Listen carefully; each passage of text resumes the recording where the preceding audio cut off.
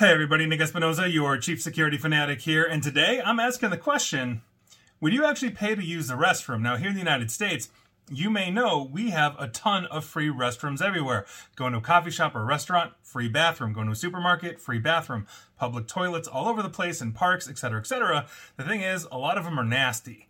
Now, here's what's going on. A company called Flush wants to basically rent you a toilet. So essentially, their plan, business plan wise, is renting out restrooms to customers across from like things like cafes, restaurants, hotels, other high traffic areas. Now, this was founded by Ellie Szabo. She's a USC computer science graduate, and basically she founded this after frustrating experiences trying to find public restrooms while on diuretic medication. If you're on diuretic medication, you're going to the bathroom all the time.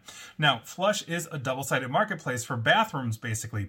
Business owners can put up their bathroom for rent, priced at about $5 or so, and users can find and book available bathrooms through the web-based app. Now, Flush takes 5% essentially of every reservation. Now, to combat bathroom soiling guests, basically, Flush has a built-in rating system which providers see when they're approving restroom reservation. Flush is also exploring some form of insurance to compensate businesses in the event of guest-caused damage. So you clog the toilet for whatever reason, there's insurance for that. Now, I think, and this is just a quick fun one, on Friday, and I think it's an interesting one, but I think really this is going to hinge on a couple of different things. If Flush bathrooms, meaning those that are taking care of them, the business owner that owns that, let's say they're spotless, then yes, I think you will get a lot of traffic, if you will, or at least more. You can rent out your bathroom, make some money, et cetera, et cetera. But if these things are in disrepair, I think that's where that rating system is going to come in, and hopefully nobody's going to,